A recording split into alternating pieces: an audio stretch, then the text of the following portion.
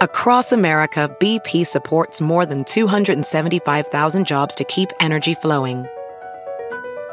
Jobs like building grid-scale solar energy in Ohio and producing gas with fewer operational emissions in Texas. It's and, not or.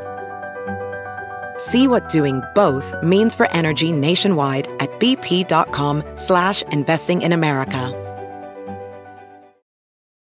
At Bet365, we don't do ordinary. We believe that every sport should be epic. Every goal, every game, every point, every play. From the moments that are legendary to the ones that fly under the radar. Whether it's a game-winning goal in the final seconds of overtime or a shot on the goal in the first period. Whatever the sport, whatever the moment. It's never ordinary at Bet365. 21 plus only. Must be present in Virginia. If you or someone you know has a gambling problem and wants help, call 1-800-GAMBLER. Terms and conditions apply. All right, John, we are back 2 weeks in a row of recording. Don't get used to it, though, because we're taking next week off because of my brother's wedding. But we wanted to make sure that we got you something here in September, and we still have so many amazing questions to get to. I've really been enjoying this format. But first, John, yes, it did happen, I think, Thursday of last week. But it's the off season. We're still allowed to talk about something that happened in the last week. So the Donovan Mitchell trade, Cleveland, not New York. What were your initial thoughts when you first heard the news? I was surprised like everyone else. I really thought he was going to end up in New York. There seemed to be motivation by all parties for him, for that to be the landing spot. And I wasn't really sure how far it made sense for Cleveland to go, or for some of these other teams that were being mentioned, and what the salary match would be. Obviously, using a Sexton sign and trade as part of this was maybe not something that was easy to envision, because did we even know if Danny Ainge even wanted to sign this guy? So I think that was the real surprise element, because that was really the key to the whole deal coming together between Cleveland and Utah, was being able to use Sexton's contract in it. And overall, though, I feel pretty decent about the way everybody played their hand in this. New York avoided overreach. And I wrote about this in The Athletic when it happened. Utah obviously got what they wanted in terms of an unprotected pick haul with some high upside scenarios maybe. And then Cleveland is the one you could argue most that maybe they overpaid a little. But I also think in the situation they were in, there were no easy outs to acquiring more talent of this level. So I thought it was an okay proposition from their end, even though it came with some risks. I just think they're at a point where getting beyond the 3 star players they have probably entails taking on some additional risk. Yeah, I think so. And the downside of those picks, when you in theory have control over, at a minimum, Evan Mobley, you would think, for 6-7 more years. And Garland is on a 5-year deal that doesn't even kick in until next year. So you got 6 more years of him in theory. And Jared Allen has 4 years left as well. So you're hopeful that even if you end up losing Mitchell, that you're not that bad. And also that you're a good enough team to retain him in the end. Once that contract expires, you'd be a free agent in 2025. There is an inflection point probably 2 years from now where if it's not working out, or he has indicated that he doesn't necessarily want to sign an extension because he can't sign the Supermax now, we could run into an issue where it makes more sense for him to just wait until 2025 free agency because the cap is expected to go up that year. So that could be a potential concern as well, with him not wanting to extend. But in theory, you should have a good idea and you can move him again and at least recoup some of those assets. Probably not all of them when he has a year left on his deal. So I guess the question that I have about this Cavs team, if there's any team in the league you would think that can handle 2 small guys like that in the backcourt and still win, it's a team with Jared Allen and Evan Mobley. My big concern, though, is what are they going to do to get someone with a pulse at the 3? That's the unanswered question here, right? Is that, they drafted Okoro. They've hoping to plug him in as a defensive stopper. He just hasn't hit on that kind of level. Like, defensively, he's fine. He's not amazing, but he's fine. But offensively, he's just done nothing his first 2 years. So I don't know if that one's going to pay off. They traded a future first for Karis LeVert, which I think was probably a mistake. And yeah, probably that even though they were able to keep the pick, he's just not, especially now with Mitchell there, like he's not the 3 you need with those guys. He'll have a role as a 6th man and do some stuff, but I'm a little leery of them extending him too. It's interesting to me. Obviously, their dream scenario, the guy who comes in at small forward is LeBron James. But I still think there's a lot of roadblocks to that happening. That's a very 1% scenario, I think. And so with the trade assets with the trade assets gone, what they really need to do is hit on their mid-level exception with a guy who can be like the 20th best small forward, right? You need to do like when we signed Kyle Anderson, you need to do a move like that where you get somebody who's at least pretty good and can fill that spot, because they almost look like Sacramento right now, right? Where there's nobody good between 6'3" and 6'9".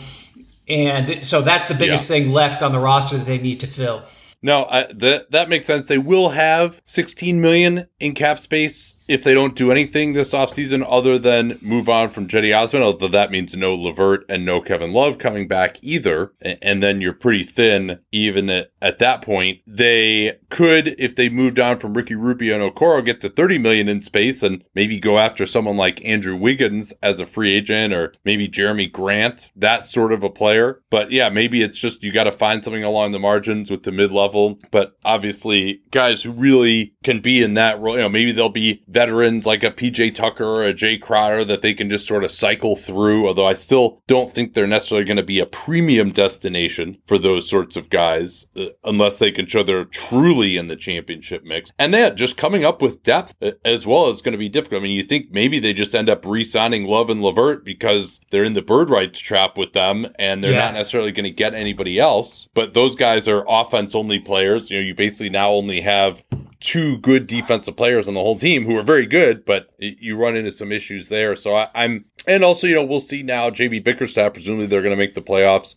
He hasn't really been the coach of a team that's really trying to compete at this level yet and getting deep into the playoffs. So that'll be another thing to keep an eye on here as well. I think he can do a good job with this group in the regular season and get them to defend. But how good do you think these guys are this year? And how good do you think they could be 2-3 years from now, which is when they're really kind of shooting for? Yeah, I think it's interesting. So this is probably, if you were anti-Mitchell trade, this would probably be the core of your argument, that you're not going to be able to extend him unless they change the rules on extensions in the CBA, which I guess is possible. If they change the cap to 30 or 40% raises or something on an extension, then extending Mitchell becomes much more plausible.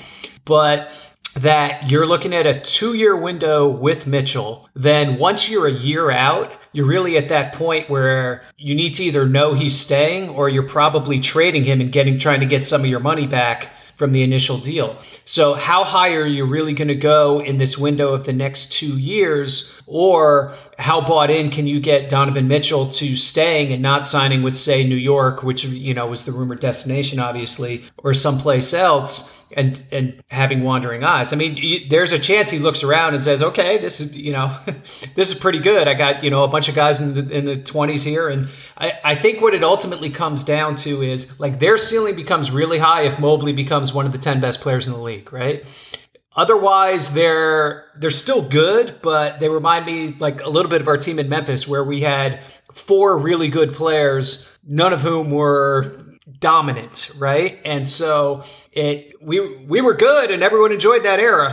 And that's a worthy thing. People get caught up in rings or bust, and I don't necessarily think it always has to be like that. But there's definitely a difference when you trade for a guy who's the, say, 20th best player in the league versus when you trade for a guy who's, when you do the Durant trade, let's say. There's just a completely different postseason ceiling to your team at that point.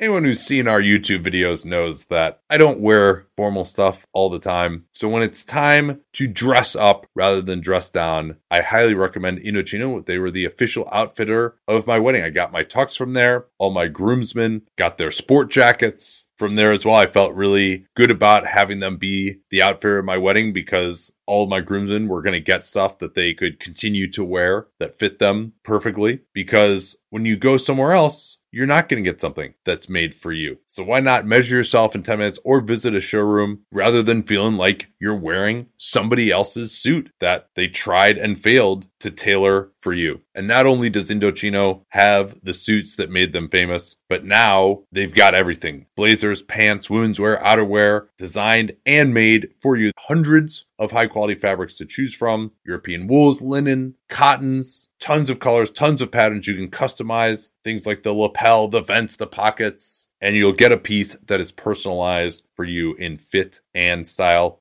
So level up your game with Indochino. Go to Indochino.com and use the code PER. Easy to remember because John invented it. Use PER to get 10% off any purchase of $399 or more. That's 10% off at Indochino, Indochino, Indochino.com. And don't forget that PER code to let them know you came from us.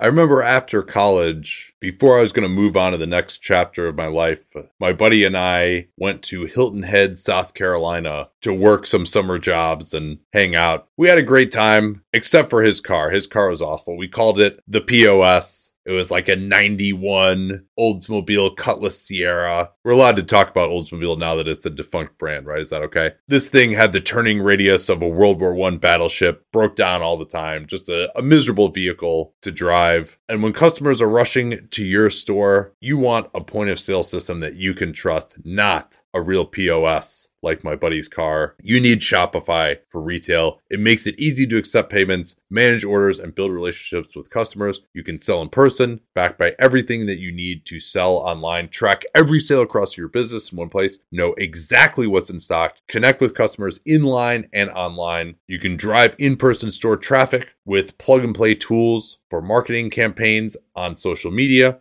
Get great hardware that fits your business, accept credit cards, mobile payments, every other major payment method, all with low fees and transparent pricing starting on day one. Plus, their award-winning help is there to support you every step of the way. Do retail right with Shopify. Sign up for a $1 per month trial period at shopify.com/PER. All lowercase, easy to remember /PER because John invented PER. Go to shopify.com/PER to take your retail business to the next level today. That's shopify.com/PER. No, I'm in agreement with you there. And I'm more torn on this trade, I think, than I've been on any other trade for a long time. And ultimately, I think I probably come down to where I would have done the trade with this return, even with some of the issues we noted and getting someone at the 3. I mean, it's just so hard to win at the highest levels without that. But even so, for the Cleveland Cavaliers, a young team, 3 of the 4 guys being relatively homegrown, to just start an era of Cavs basketball where they're going to be winning 50 games a year probably for hopefully, a 5 or 6 year period to be relevant again. I mean, they were extremely eager to get back to that. And I think in contrast to the LeVert move, I hated that because I was like, hey, you're trying to be good 3 years from now. Why do you care about making the playoffs, which they didn't even do, by the way, and giving up future draft picks that could be helpful to you when you're actually trying to be good? Now, though, Donovan Mitchell is still young enough to improve, at 26, like he, as a point guard, or small shooting guard, he should continue to get better with his shot, get into the prime of his career 2-3 years from now. And then you have these other 3 guys who can continue to get a lot better as well. So I think this makes them a solid playoff team now, and then maybe a team that's going to be fighting maybe even for the top of the East in the regular season. And so to create an era of Cavs basketball like that seems pretty good. The question that I would say, John, is just, all right, they did this. I think this looks pretty good, right? Like maybe they're not ever going to win a championship with this group, but they're going to be very good for a while. That means something. What does the path not traveled look like? Like that's kind of the question to me of if they don't do this, what does it look like? Because I think they felt like we're not really giving up that much in that path not traveled. That seemed like they're thinking. And they might be right on that point. Who is coming along that would have been a better been a better play here. I guess that you could say the better play would have been to just do the slow build and out to like 2025 and then really push your chips in, right? That's probably the alternative, is somebody we can't imagine who's available 3 years from now. Maybe, but I mean, I still think, and I thought that I like this trade much more for the Cavs than I did Gobert for Minnesota. But the point could be made of like, hey, when is it going to become the case that a guy this young, 3 years left on his deal, at least he's not averse to being in Cleveland right now. We'll see how he feels in a couple of years, but he seems to be happy about the trade, happy about playing with Garland and this young group, and believes in them. What other chance are you going to get a guy who's that talented? I realize he's only the 20th best player in the league, but if you can add him to 2 other All-Stars, which is what you think you're going to have, I mean, all due respect to your Memphis teams, you didn't have like 3 All-Stars on those teams. You're better defensively than these guys are probably going to be, but we did have 3 All-Stars, but they never made it in the same year. We did have 3 guys who made the All-Star team. Yeah. But Mike didn't make it until he got to Utah because he got shafted in 2015. But I don't know. Bygones. So I guess that's how I feel about it. And then also there's the thought of like, hey, if it goes wrong in 2 years, you paid up for a couple of good years of Donovan Mitchell and you're not going to get as much left. But, that discount on what you had to give up to trade for him versus what you can get for him 2 years from now, like that's just worth 2 good years of being really good, getting some playoff experience for Garland and Mobley that maybe they wouldn't have gotten. And then you can go forward with that group from there. I guess my biggest concern is just the depth. Like, how do you build a full team here, not only with someone at the 3, but then also just good players beyond that when you don't really have any picks? I mean, they have their 24 pick that they can trade, and then the 26 they have to swap, but they can't trade the 24 pick until the actual draft or after the pick is made. Even having to give up someone like Abaji in this trade, like, kind of sucks for them, right? Like, he could have just maybe been a good player for them off the bench who was cheap these next few years. So that's what I'm like, and this isn't a team. They made the right pick with Mobley. That was an obvious one. The only pick that they've made that I've loved has been Garland. The Allen trade was brilliant. I didn't like that extension they gave him at the time or the new contract at the time, but that obviously was well worth it. So this isn't a group, though, that's been able to get a lot of wins just kind of manufacturing guys out of nothing, and they're going to need to do that now. Yeah, I mean, they've had a little bit of success with scrap heap guys with like Dean Wade and Lamar Stevens, but those guys, like, I think those are more like 10th man types, right? Like they haven't like popped or anything. Yeah. The guy who sort of intrigues me a little bit, who's just been too injured all the time, is Dylan Windler. Here we go. If he could maybe be a 3-4, he's got some deep shooting range, good cutter. Like, I'm still sort of intrigued by him, but he's not going to solve what they need defensively, though, from that spot. No. Another source of extra depth that I'm surprised you have not talked about yet. Friend of the show, Howell Neto. You can go Neto Rubio off the bench and with your second group and feel pretty good about that, even though there's not a ton of shooting. The annoyance factor for the opponent will be extremely high. Through the roof, with that group. I'm in agreement with you that this isn't like some disaster from New York to not get him. I think they did miscalculate in the sense that they thought that Danny Ainge would go back to them, and it appears that he did not. There's obviously a lot of spin coming out of New York. Ironic because they're dealing with Danny Ainge as opposed to the spin coming from Danny Ainge of like, oh, we actually made the best offer, but they just didn't accept it. That whole deal. I mean, obviously this whole thing, the CAA connections, like this is being managed in the media as well to some degree to make it look like, hey, we really tried to get this guy, all this stuff, and they just, Danny Ainge just wouldn't do it. Maybe this is also Danny Ainge was like, hey, you know what? If these offers are equal, like, fuck you, New York. Fuck you for showing up to game 1 of this Dallas series. And like, you're not sitting in like the scouting section, like you're getting like courtside tickets to sit and watch the game. Like, no, you dicks. Like, we're not trading him to you. That's the part that gets me a little bit. Like, I mean, I've gone to other teams' NBA games plenty, but yeah, like you just get it. You go through their guys or whatever, and you get like the regular seat in the media section or in the scout section or whatever. Each arena does it a little differently, but like to show up at a courtside seat like you're freaking Spike Lee. That was what the fuck is the point of that? other than just antagonizing them. I'll say this though. I mean, in 7 years, like we never took the lesser offer just to be like ha ha to another team, like because you're the team that has to live with the trade at the end of the day. So as much as another front office or agent or whatever might frustrate you, you're taking the best deal that's there. Like there is no question. Like there is I can think of one particular situation where I definitely didn't want to deal with a certain team, but I had to, and so it was like, okay, like this is the best deal. Here we go. So I think.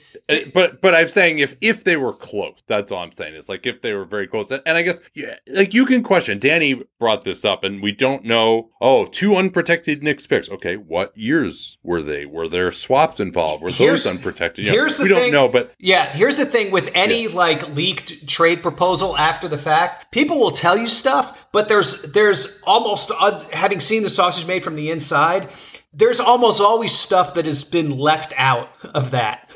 And so you don't really know when you got the whole story. As opposed to when there's an actual transaction, we have like facts to compare it to. So we know exactly what Cleveland's offer was because that was the actual trade. So I just think like any sort of rumored trade proposal has to be taken with giant pillars of salt. Yeah, I agree with you, and obviously it'll be presented in the most favorable light.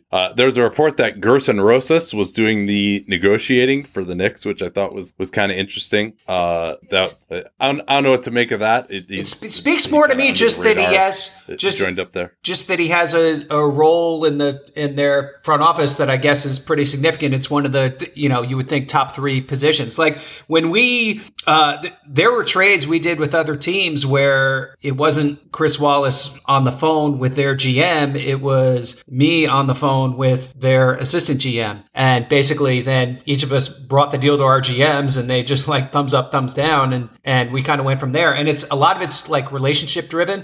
Cause I think they said Rosas and Justin Zanuck had a good relationship going back or whatever. And a lot of times, there's 30 teams in the league. We'll divvy up the teams in a front office depending on relationships so that one person has 8 or 9 of them, and then another person has the same, and the third, so it's not necessarily going to be Danny Ainge on the one end of all these phone calls and Leon Rose on the other. Like that's not really how it works a lot of times. I mean, sometimes yes, but a lot of times it's the assistant GM or whatever, with title inflation, executive VP of basketball operations, now who is making that call to the same party on the other team, and that's where the deal happens a lot of times. Well, and to that end as well, it's worth noting that Justin Zanuck has been there for a lot of this time, but there's clearly a comfortability with the Utah and Cleveland front offices. They've done a million deals together. Danny Ainge and Kobe Altman did the Kyrie Irving deal back in 2017, yes, as well, which is a somewhat similar deal to this one. So definitely there was a comfortability there with Cleveland and making that deal. And just I think that can be useful because it's easier to get to a deal when you just have a confidence that your proposals aren't going to get out there, that you're not, if I just say this one thing and now you're going to hold me to that forever and we can never move off of this position, or just a feeling like, hey, we can actually compromise and get something. It's worth going down this road to begin with and spending the time. Having done this on the inside, that is absolutely a thing. Like the people you have trust in, the people don't leak, and believe me, like everyone keeps score on this. The people that you've gotten a deal to the finish line with before, so you just sort of know how the dance works, and then they're just, I don't know, just personality wise, sometimes it's just, you just find you click more easily with some people and just feel more freedom to just throw things off the wall with each other and get a little more creative. So I definitely found, at least for me, that there were some people who were much easier for me to get a deal past the 50-yard line with than others. Now, inevitably in a front office, you discuss 100 deals and maybe do one of them at the end of the day. But there were, in terms of things that might have happened, like there's a completely skewed distribution depending on the front office. It was really kind of remarkable. BP added more than $70 billion to the U.S. economy in 2022. Investments like acquiring America's largest biogas producer, Archaea Energy, and starting up new infrastructure in the Gulf of Mexico. It's and, not or. See what doing both means for energy nationwide at bp.com/investing in America. At Bet365, we don't do ordinary. We believe that every sport should be epic. Every goal, every game, every point, every play. From the moments that are legendary to the ones that fly under the radar. Whether it's a game-winning goal in the final seconds of overtime or a shot on the goal in the first period. Whatever the sport, whatever the moment. It's never ordinary at Bet365. 21 plus only. Must be present in Virginia. If you or someone you know has a gambling problem and wants help, call 1-800-GAMBLER. Terms and conditions apply. So I guess time will tell of whether the Jazz made the right choice, right? You know, Danny made the point of, hey, maybe 2 unprotected Knicks picks are more valuable than 3 unprotected Cavs picks, and that prioritizing, we have to get 3 unprotected picks. Or maybe they should have been more interested in some of these other picks that the Knicks had as well, rather than making it so much about unprotected. But as we noted, we don't know exactly which unprotected picks they were. If it was 23 and 25, that's not as valuable as the ones down the line, because the Knicks would project to have Mitchell and be a decent team during that period. So before we get to the mailbag, though, obviously the fire sale is going to start here, or I shouldn't say start, going to finish in Utah. What do you think is the value of their other guys? They got Conley making 23, and then he's 24 next year, $14 million guaranteed at the draft. Clarkson is making 13, $14 million player option for next year. Rudy Gay, probably not worth anything at this point. He's probably negative salary. And then they got Bogdanovich, 19.6. That expires after this year. So what do you think is the value of those guys? Well, they may keep this guy, but Malik Beasley making 15.5 this year, team option for 16.6 next year. So I would say Bogdanovich is probably the guy with the most value. And the question is, can you get a late first for him? I think you might. I mean, given his age, it's an interesting value proposition, because if you're on the other team, you'd say, well, I might like it better if I could extend him first. But what's the extension at his age where you really feel good about it, and where he feels good about it? Because he's probably thinking, I'm going to play one more year, have a big year, and then get my last payday. So that may be a tough one to pull off. They could do, even with the extended trade rules, they could do, say another 2 years at what he's making now. That's something that might be fair-ish. Yeah. But that might be that may well be part of the trade negotiations. A team that feels like they can extend him for a number that they like, is more likely to give something up. So I think that'll be part of the what ends up happening here with him. I would say Clarkson is probably more likely to be like multiple seconds rather than a late first. I think you have to assume he's probably going to opt out of that 14-4 number. Yeah, that's interesting. I mean, he's nobody's bringing him in to start. That's true. Yeah. I mean, I guess if you really know that it's a late first. Where I would actually like Jordan Clarkson a lot is in Milwaukee.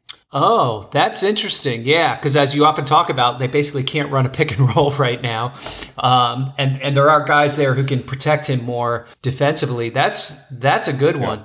Milwaukee doesn't Grayson have Allen and George Hill. Now, I mean, Milwaukee just doesn't have anything to trade. I guess they have their 2029 first. I don't know if I would want to give that up necessarily. So 2025. They actually have a second from Sacramento and a second from Indiana in 24 and 25. I wonder if that would be compelling. Although, I don't think Utah's interested in taking on the dead salary of those guys, though, especially Allen for another year. Bring Grayson that would be interesting. I mean, I think. No? I'm sorry. Yeah, Grayson Allen. It's interesting though, because if you're Utah, you'd rather get these guys off your roster before the season starts, because the only thing they're going to do is cause you to win too many games. Like if they go into the season with the team they have right now, they won't be good, but they're not that bad either, right? They'll win like 35 games and end up picking 9th, which is exactly what Utah doesn't want. The most valuable pick they get out of these trades, in all likelihood, is their own pick this year and next year, right? That's still the biggest prize here, isn't it? Yeah, absolutely. And particularly because next year their pick, I think, is top 10 protected to OKC. So they'll want to hold on to that one for a couple of years. Yeah, I would like Bojan in Memphis pretty well too. That's another one where I think like they really. How would we tell him and Taylor Jenkins apart? Oh, that's good. That's really good. So, Utah's probably not going to be that good. I think, we're looking at kind of late first type of stuff for these guys. I think you're really more relying, if you're Utah, on external leverage. If I'm Utah, I'm willing to take back some bad salary. I mean, maybe that's the other way that they can get to some good value here, is to just take back some pretty ugly salary. Because, they got $32 million in cap space for next year, even if they hold on to all their guys probably, and, taking on bad salary when you have, like, they're not going to have good players to trade next year to take on more bad salary. It's so much easier to do that when Sam Presti has shown this, when you have a good player to trade back and you take the dump from the other team. So, but I think this is a good time to transition into our questions again. And this one from Ellie is a good one, applying to Utah. Let's stop talking about the good teams and let's pick the 3 teams that will have 14% Wembanyama odds. Well, I'll go with Houston and Oklahoma City right off the bat. And I'll say probably Orlando's the third one. Okay, you think that those teams will be worse than Utah and San Antonio?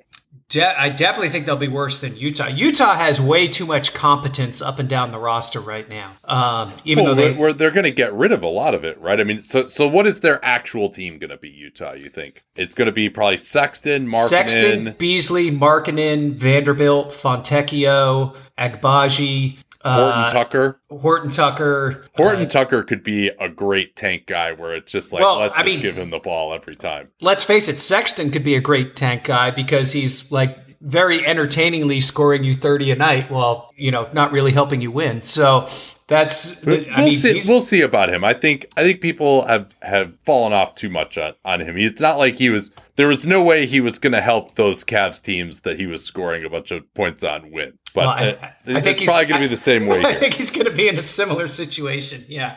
They'll at least have a little bit of shooting, maybe. I don't know. So a team whose best player is Colin Sexton, I think you're certainly going to be one of the top 5 worst teams, right?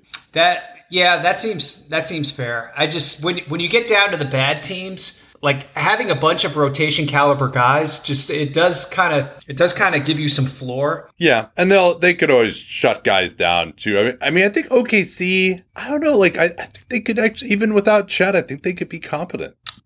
They still have so many guys on that team who just flat out suck, like have no business being in the league. And there's no Chet. Now I know they still have Shea until about the All-Star break.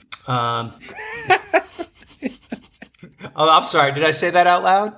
Well, they also have a good coach. Like, it's worth noting that they have defended at a league average rate when they've actually not just completely shut guys down under Mark Daigneault. Yeah, he's done a nice job there, and so it's possible they win just enough to end up being the 5th worst team. San Antonio definitely has a shot at this, because especially if they trade some more of these guys like Doug McDermott and Jakob Poeltl, they could get down there.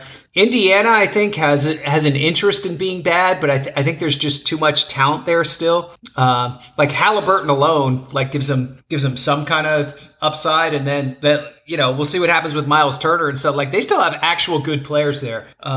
They probably look more like a 30. If they get rid of Miles Turner, their defense is going to be the worst defense. Are you down on Goga Bitadze? Is that what you're saying? Well, somebody needs to go after an opposing player in the tunnel after the game. Well, when it's an imposing Hulk like Korkmaz, you gotta bring backup, right? Yeah, we need 3 guys to handle Korkmaz in the tunnel. Oh, goodness. San Antonio, I just don't think they have it in them to truly tank. I could see them moving on from Poeltl, and then their big man situation isn't going to be amazing. You could see them moving on from Josh Richardson. They have nobody at point guard whatsoever. Trey Jones is their starting point guard right now. These guys are going to be pretty terrible on offense, don't you think? Seems that way, especially I assume they're going to cull the herd a little bit at shooting shooting guard too. I got to think they trade Josh Richardson, right? Who's like he's the best point guard on their team right now. And if he's gone, like they'll still have the team they put out right now is like respectably bad. But it's if you subtract Richardson, McDermott, Pirtle, then you're right. Then it's just Keldon Johnson and a bunch of guys, and it's more bad. So that scenario is on the table. Yeah. And Orlando, like they have some vets too. See what's going to happen there. Actually losing Gary Harris to this meniscus might be a blow for them. And their backcourt isn't any good. Paolo is probably not going to be too efficient this year. But I think they can, like each of these teams, you can kind of come up with a way in which they might be competent. I mean, I guess which of these teams, like there's just, I don't know. I think like Utah's defense is going to be awful. Like that is going to be, I feel pretty confident about that. I think Utah is going to be in the mix. I think they're going to have one of the 3 worst records in the end. Assuming they get rid of all the vets, I think they'll have one of the 3 worst records. Yeah, they just still have a lot of work to do. And if it goes to the trade deadline, I'm not sure they're going to be as bad as maybe they want to be. But that's going to get interesting. Why? So you think Houston is just for sure going to suck? Well, they won 21 games last year and traded their leading scorer. What would that have to do with anything? Like they're just so young and raw across the board. Like Houston has talent, but I just like that stew just needs more time. Porter, Green, Şengün, Jabari Smith. There's some good pieces. Tari Eason, there's some good pieces there, but who's ready to help them win games right now of those guys? The Pistons aren't part of this conversation? I think they're going to be just slightly more competent than that. I like Ivy and Duren. I think both of them can be sort of helpful right away. They brought in Alec Burks. They'll probably trade him at the trade deadline, but still, there's another legitimate playmaker there besides Cade now.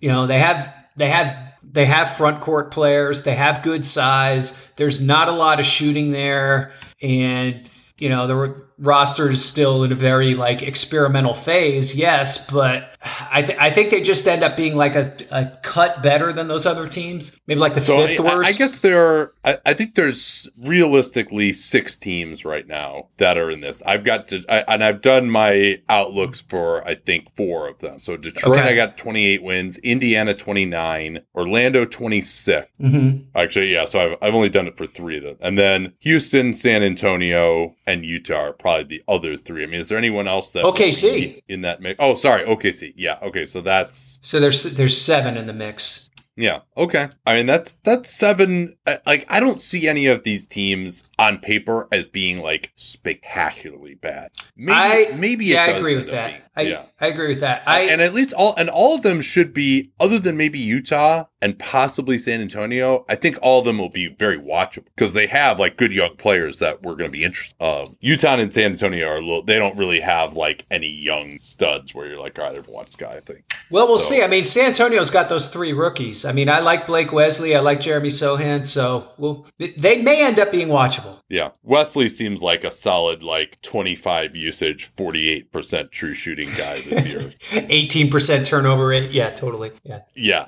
Which, and again, I like him too, but it's just that's I think what he's going to be this year, particularly on a team that he's just going to be overstretched. Yeah. Yeah, and I guess Houston, I mean, there's basically no way their defense can be good, right? It seems almost inconceivable between the roster and having watched them play last year. Let's say it's an uphill battle. Jayshawn Tate can't guard the other team by himself. Tari Eason will probably help them in some respects on that end, but he's another guy who's just kind of wild and reckless like everybody else there. So it kind of feeds into the weaknesses that are pre-existing a little bit. But we'll see Garrison Matthews take 8 charges a game, so that'll be nice.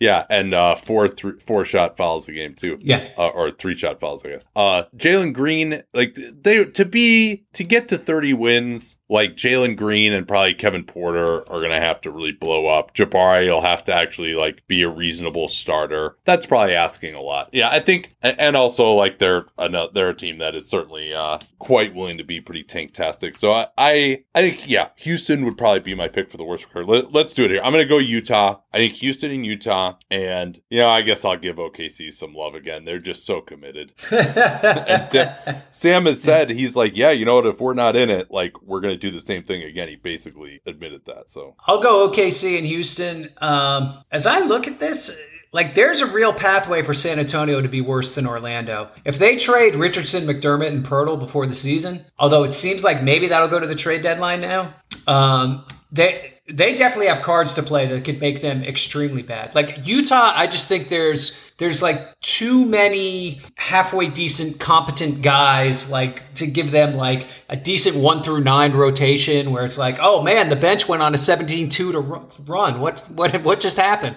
We're up by 12. Like, I think there's just a little bit too much of that there in Utah, even if they trade some of these veterans. I think maybe I should go San Antonio over OKC, because especially if they get rid of some of these vets, like they'll have 2 real players left on the team, like Johnson and Vassell, and that's it as far as guys who are any good. It just, I just don't like, because it takes commitment at the end of the season. Like if you're even simply trying, even in the slightest at the end of the season, like you're going to win games because there are other teams that are just completely tanking. Whereas, and I don't think that Greg Popovich, this might be his last season too, to just straight up like, all right, we're going to shut all these guys down. I guess there's only 2 guys to shut down at that point. It's Johnson and Vassell. Yeah, no, I mean, to underscore your point, so in 2018, we really committed to the bit, and I'm trying to remember, we went like 4-29 over our last 33 games, I think. Whereas, and one of those games, I'm trying not to remember. Actually. One of those games was after we had already locked into the worst record. So like we maybe put a little more into that one. I think you guys might have had, Then, but the year after that, we were actually trying to win at the end of the year because we didn't know we were going to end up second and end up with Ja Morant. We had the 9th worst record, and we had a protected pick from the Jeff Green trade. We were trying to end up 10th worst, if I remember right. And, so we were actually trying to win a little bit, but we had all 5 starters for the last maybe 3-4 weeks were out with injuries, but we were still able to either win games or stay in games against anyone that wasn't like a top 10 team in the league, because just nobody else was even, these other teams just weren't trying. They were very willing to lose to us if we had any commitment to winning at all. So it was a very odd time. It really underscored to me. It was like, wow, like I'm looking at our lineup. Like Conley was out, Valanciunas was out, Avery Bradley was out. I'm trying to remember. Kyle was out by that point. Like our whole 1 through 5 was out, and Jaren Jackson was out too. And yet we were still able to play and compete and win a lot of these games, unless it was against a playoff team. Like we had a really good chance of winning, and that really underscored it to me. Across America, BP supports more than 275,000 jobs to keep energy flowing. Jobs like updating turbines at one of our Indiana wind farms and producing more oil and gas with fewer operational emissions in the Gulf of Mexico. It's and, not or. See what doing both means for energy nationwide at bp.com/investing in America. At Bet365, we don't do ordinary. We believe that every sport should be epic. Every basket, every game, every point, every play. From the moments that are legendary to the ones that fly under the radar. Whether it's a 3-pointer at the buzzer to tie the game or a player that goes 2 for 2 at the foul line. Whatever the sport, whatever the moment. It's never ordinary at Bet365. 21 plus only. Must be present in Virginia. If you or someone you know has a gambling problem and wants help, call 1-800-GAMBLER. Terms and conditions apply. All right. You want to pick another question here? Yeah. Give me 1 second. This is actually an interesting question that gets at another question. Sala Cartago asked, should the Clippers trade for Miles Turner, who might be the best player to guard Jokic 1v1? We can debate that separately, but it brings to mind 2 questions for me. 1, like, should the Clippers be going after another center? And 2, what is the landing spot for Miles Turner? Like, what's the place that makes sense for him? Well, the place that makes sense for him, or the place that actually wants to trade for him, I think that's 2 different things. I think, like, for example, I would love Miles Turner in New York because he would make their whole team just work much better to be able to space the floor from the center position. Julius Randle would become a lot more viable. I think he's better defensively than the guys they have, and just having him be able to stand in the corner, which he probably doesn't want to do, but whatever. He's about to be a free agent, which is a little bit of a problem. Obviously LA would be useful, particularly now with AD. I think like they just have to find a way to get better defensively than they have been. So that Westbrook trade for him, it certainly is something that I think would make some sense. Dallas doesn't really seem to be interested in him anymore. I would like him a lot in Chicago, actually. That would make a lot of sense to me. They don't have much to trade. They'd have to trade Vooch for him, which why is Indiana going to do that? And then the Bulls are out first round picks from the DeRozan deal and the Vooch trade.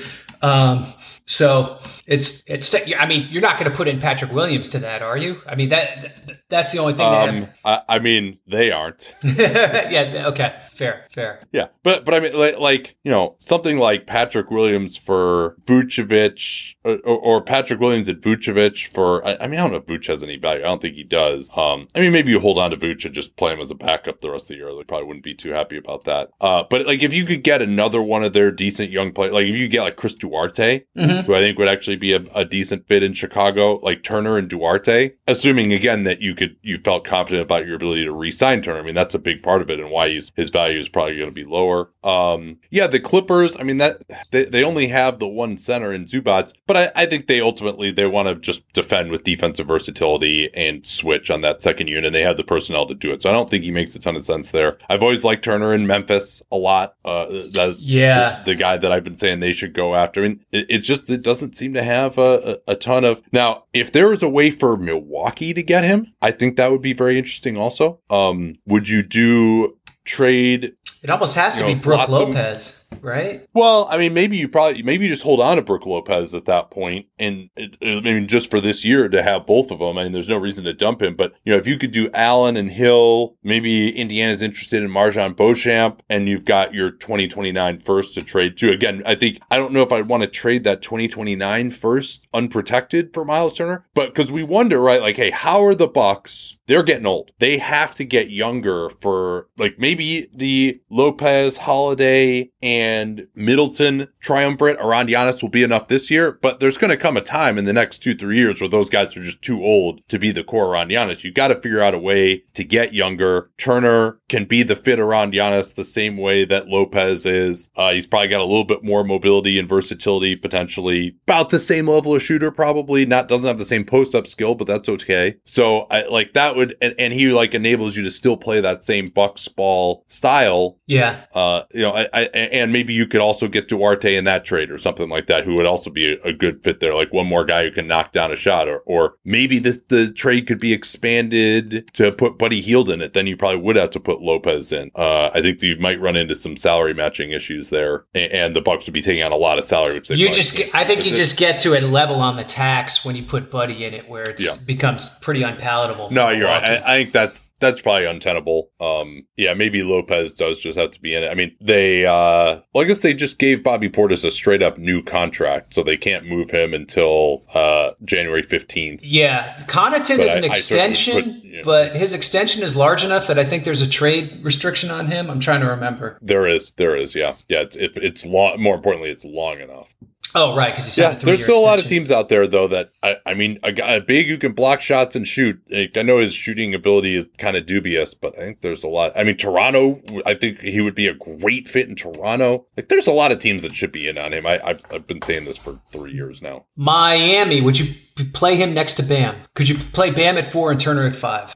Because Miami has no 4 right now, so that's why I'm mentioning them. Yeah, and Miami has picks to trade if they wanted to. It's just a question, too, of like, hey, you're going to have to really pay Miles Turner probably. I mean, he's going to be looking for over $20 million a year for 4 years at least, you would think, if not more than that. You might be looking for 25. All right, let's move on to this one here. We've got about 5 minutes left. Mark asks, what do you think is Scotty Barnes' best position when he's 25? I think he's, it's tough to say, but he's like an on-the-ball small forward, right? He's what Paul George does or what Giannis does a little bit, right? Like he's technically guarding the other team's 3 or 4 or maybe even 5, but he's playing on the ball offensively. That's his role. So I don't know what position you even call that in the modern era. Like, I would still call that a 3, but some people would call that a 1. Well, I think part of it is just what are you setting up? I think of positions now more as just who you're guarding. You can give the ball to anybody 1 through 5 if you want to. And you have to think, I think of offensive positions more as just you got to add up the offense so that all the bars hit where you have, enough finishing, enough ball handling, and enough shooting overall. And in some respects, I think he's a tough fit. But if you say he can guard the other team's 3, but he'll probably be the 4 just in terms of like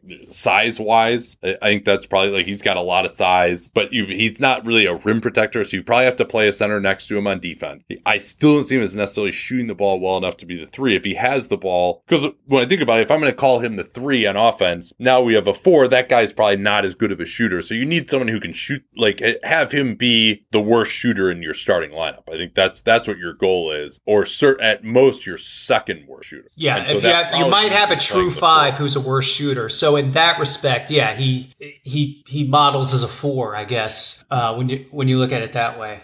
It's interesting though, because he's one of these multi-positional guys. I mean, you can ask the same question about Pascal Siakam or OG Anunoby, right? Like what is their position? Yeah, I mean, it's very interesting. I think that his game, like Pascal, might end up being one of the closest analogs to him, maybe the closest analog in the league. Yeah, where the shooting maybe isn't that great, but it's good enough. And then there's size, there's ball handling, there's playmaking. Barnes is a better ball handler than Siakam, I think. He hasn't proven himself as a scorer or shooter at the level Pascal has. Yeah, no, that makes sense. All right, let's do one more here real quick. We got a couple of questions on this. Okay. On basically, like, if Zion plays at the level he was at 2 years ago, what is this Pels team? Does that mean he's also defending at the level he played at 2 years ago? And one would think it's going to be around. I mean, the good, healthy version of this Pelicans team has a chance to be good, has a chance to be like a 50-win team, I think. There's just not a lot of defense here anywhere. That's probably the biggest concern. Their best defender is probably the backup point guard, and then I'm leaving out Herb Jones. Obviously. Yeah, I'm leaving out Herb Jones. Yeah, But I mean, I guess let's just go through who's on this team, right? Like, they're probably going to start CJ, Herb, Brandon Ingram, Zion, and Valanciunas. Yes. I mean, now 4 of those 5 guys I would consider to be below average defenders for their position, but they will just have a lot of size. That's something, at least, right? Like, Brandon Ingram is your 2. Herb is really good. You can get to some more defensive units if you put Larry Nance in at center. I think that if I'm them, I'm probably closing with Zion and Nance in the front court. They're pretty light on shooting, though, too. Yes. Like, this is a team that seems like overall less than the sum of its parts. Right now, I would agree with that. They don't really have that big who would be a perfect complement to Zion, which we talk about. We talk about Miles Turner. We talk about Miles Turner destinations, exactly.